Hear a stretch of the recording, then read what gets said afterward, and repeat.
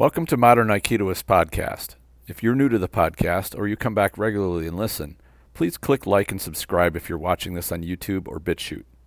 Please help by liking, subscribing, and sharing this podcast. Also, word of mouth is how shows like this reach more people who are interested. Clicking like is free. I sincerely appreciate your interest and support. Every Aikidoka has different goals for their Aikido practice. I'm sure that all of us have more than one of them. One of the goals that I'm most passionate about is excelling at Randori. To me, Randori is the concept of putting my Aikido to the ultimate test against several determined attackers, and it appeals to me a great deal and always has. It is as close as Aikido gets to proving it works short of seeking out a real fight. At least, that's how I look at it. Since starting in Aikido back in 2004, what I discovered from seeing many dojos and organizations show their Randori is that Randori has vastly different meanings to people. To some, it was nothing more than Jiawaza, which is several ukes who each wait their turn to attack Nage. This is fine in and of itself, but I feel is incomplete. This type of training exercise is an intermediate one, to get used to repeated pressure and shifting focus quickly. It is valuable, but not the top end of what I wanted my Aikido to be able to do. My background from full contact sport fighting included facing multiple opponents who could all attack together. Over a few decades of this, I learned the principles of facing multiple opponents and superior numbers. I tested my skills and found that the more you train them and test them, the better they get. My Aikido needed the same kind of training. I also learned that it is best to learn these skills through graduated training. It's not helpful jumping into the deep end of the pool and hoping to figure it out. That is learning the long, hard way. One of the things that I liked about the Aikido dojo and organization I took up training with was that they actually included Randori training as part of the curriculum. I came to find out later that many Aikido dojos do not train Randori at all. Evidently, the concept of Randori training was conceived of by Kenji Tomiki as a method to train for higher levels of intensity and reality, but to do so in relative safety. Tomiki was a teacher by profession, and it appears that his approach was logical and reasoned from a skills transfer perspective. This concept fits nicely to my own experience as well. As my instructor got me into teaching classes, I started to integrate the methods that I had found success with in full contact competition against multiple people to use with my own Aikido. As I did this, I started asking instructors and senior practitioners from other dojos and organizations about their methods for succeeding at Randori and teaching it. I found few, if any, that had any tangible answers. They usually just looked confused. It was clear that they didn't have what I was looking for. Many Aikidoka admitted that they had no idea how to survive against multiple attackers, or that they have never trained it at all. Then it dawned on me that not all Aikido dojos teach or train Randori. In fact, very few do. The ones I've seen which claim to don't seem to spend much time on it at all. Then I watched the film Path Beyond Thought about Steven Seagal. That film shows students taking their black belt tests having to survive a minute or so of high-intensity, earnest attacks. This appeared to be the final step of what I had in mind Randori should be. My experience with full contact competition taught me that no one, no matter how skilled, was invincible. But you could, through dedication and good training, become extremely hard to defeat. That's what I believe the ultimate goal of all martial arts and self-defense is. You cannot expect to be so skilled as to be undefeatable. You want to train your strategy, movement, and technique to have the best chance that you can to survive violence. As I train my students, I realize lessons must be clear and straightforward enough to be useful under stress and at full speed. This meant creating a path for new people to follow, which would build their skills and confidence without terrifying them. The idea of Randori is terrifying. That is, the idea that multiple people are going to chase you down and attack you is a scary thought. Even one person doing this is quite scary. Many Aikidoka I've spoken with have no confidence in facing something like this, even in a safe training environment. The prospect of even one person doing that makes many of them uncomfortable. Whenever I hear an Aikidoka express their fear of this, it makes me wonder about their training. It's understandable to be nervous about such things, but to avoid it because of fear meant that they would never build the skills needed to handle it. I wanted my Aikido to be strong enough to give me the best chance of survival possible. Fortunately, the guidance I received from my instructors about Randori got me headed in the right direction. It was built on one fundamental principle. Your job, first and foremost, is to survive. Expecting to perform a technique on every attack is a losing strategy. There is great wisdom in that. What I noticed was that many dojos avoided addressing randori training with beginning or intermediate students. It was felt that randori was extremely challenging and complex, so only advanced students could start learning it effectively. This creates intimidation and fear in the minds of the students, which is setting them up for failure. In their first years of training, students would do endless paired katas. They would always know what attack was coming and what technique they would perform. That's an easy formula. That formula builds a habit, one that becomes comfortable. That habit being that every time uke attacks, you perform a given technique. There are other habits built with this type of training too, such as, because you train against only one person, you have plenty of time. You can control the range.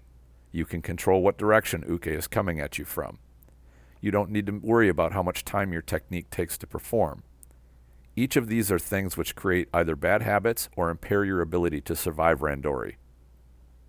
What I saw were brown belts and black belts who tried to take their one technique per attack formula and apply it to multiple attackers and fail miserably. It started with the problem of not being able to identify the incoming attack quickly enough so they had time to choose the correct technique to respond with. They felt humiliated, which was made worse by the fact that they spent years training to do technique well, which they could. They had built solid confidence, which was shattered in a matter of seconds.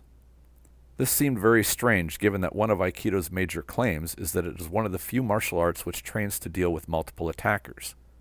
Of the many Udansha tests I've seen, a vast majority of them failed to show even mediocre skills in randori. Some were an absolute mess. There are some shortcuts to mitigate this problem. First, limit the attacks that ukes can use and make sure that they are telegraphed very early to give Nage a moment to recognize them. This is why Shomenuchi and Yokomenuchi are the primary attacks of most randori, despite the fact that they are not realistic attacks. They are stylized to help Nage. Also, ukes are trained to grab an outstretched hand, which is another way the rules are put in place to make Nage's job easier. Kicks, tackles, and takedowns are removed, again to make Nage's job easier. With each of these modifications, randori becomes less and less challenging, and instead becomes a fast choreographed dance. It's easier on the egos of the people practicing it, but fails to build the strategies and experience to face attackers who are not abiding by those constraints. The constraints and rules I'm describing have their place in the training spectrum, but need to be looked at kind of like training wheels on a bicycle. They're useful for new people to learn, but the goal is to be able to succeed without them. Brown belts and black belts shouldn't need them. The first change I felt needed to be addressed is to avoid building up the fear in the first place. Instructors set up their students to fail by allowing their apprehension and fear to build. Our duty as instructors is to teach our students to confidently face their fears, not to become overwhelmed by them. I noticed instructors inadvertently building this fear in their students, and I think that is a huge mistake. I don't blame them. If you're not knowledgeable or skilled in something, how can you teach it? If you do not understand how to survive randori, how can you transfer the skills needed to succeed at it? You cannot give away what you don't have in the first place. What I saw were instructors and seniors who passed along their own fears to their students. Some people will even state that it is impossible to face multiple people and survive. This is a foolish statement, as there are many accounts of people surviving such attacks. Granted, the odds are against you, but the fact is that there are things that you can do to change those odds to be more in your favor. If you can admit that, then the next step is to admit that there are methods to employ to do just that. I found success with never letting the fear build in my students in the first place. Never tell them the lie that randori is so complicated that they cannot start learning from day one. This doesn't mean starting a fight club where you throw them to the wolves. I approach it with showing them the footwork and movement needed to outmaneuver attackers. They learn how to navigate around so that they have to deal with only one person at a time. This can be done simple and slowly at first and build speed as students get used to it. It doesn't take long.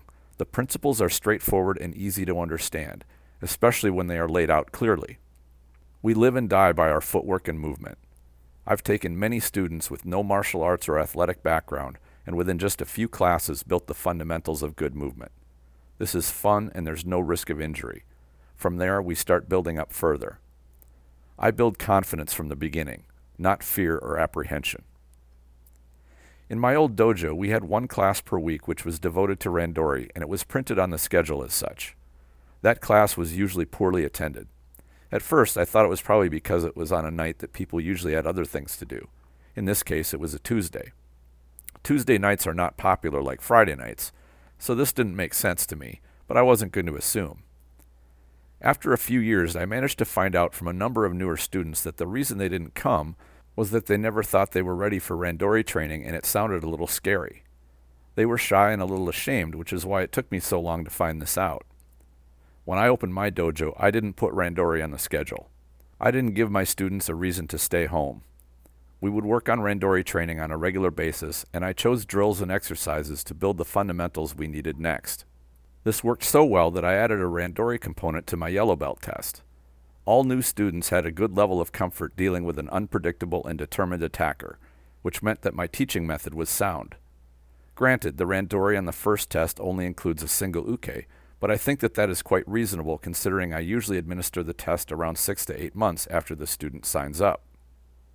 If you are wondering, the dojo I came up in had multiple uke Randoris starting with the second test, the Gokyu or the blue belt. It went from 2 attackers to 3 to 4 or more as the grades got higher. I kept this process when I overhauled my test criteria. I give my instructor a great deal of credit for his approach to teaching Randori, despite his self-admitted lack of experience with it. He had some, but was honest with himself and us that he was not an expert in it. I wanted to be an expert in it, so, with his permission, I got started developing a system and method for teaching it. I took many lessons from my full contact experience, which included coaching and training both individuals and teams to succeed in such situations. Obviously, some slight modifications had to be made to fit Aikido, but they fit very well. I started this journey more than 10 years ago and it continues to evolve. I'm always finding new ways to innovate and hone the process. I'm at a point where I'm looking for others who would like a hand in getting the Randori program going in their own dojo. As an independent, an Aikido atheist as it were, I am not beholden to a Shihan or organization to keep my knowledge secret or only share it with my students. I am happy to share what I know with anyone who wants to learn. I'm certain I'm not the only Aikidoka who wants to excel at Randori. When someone brings up Randori, I smile. I look forward to it, and so do my students. Aikidoka should be good at Randori, not shy away from it or be frightened of it. Several years ago, I spent some time with a fellow instructor from our sister dojo on Randori training. He told me that he learned more from me in 2 hours than he did in 15 years of Aikido training. And this was coming from a Yondan and someone who trained Aikido longer than I did. If you are interested in getting your group training Randori and using a reasonable and fun method for training it, I invite you to contact me privately. There are many ways to do so, such as through Facebook. You can also visit my website, spiritaikido.com, and send me a message through the contact page there. Lastly, you may be wondering why I haven't just put together a video training course and offered it up for sale. That's in the works, but I have concerns about the effectiveness of that type of teaching. I have found that real mentorship is interactive. Merely making a video and sending it out is problematic. Someone watches a video, tries to emulate what is shown, misses some important things, then experiences failure, and you get blamed for your material. I don't want to make money so badly that I will accept having people I'm working with fail. I want them to succeed. We must admit that merely watching videos is not sufficient to ensure a solid transfer of skills. That's why I'm looking for groups to work directly with to get them started.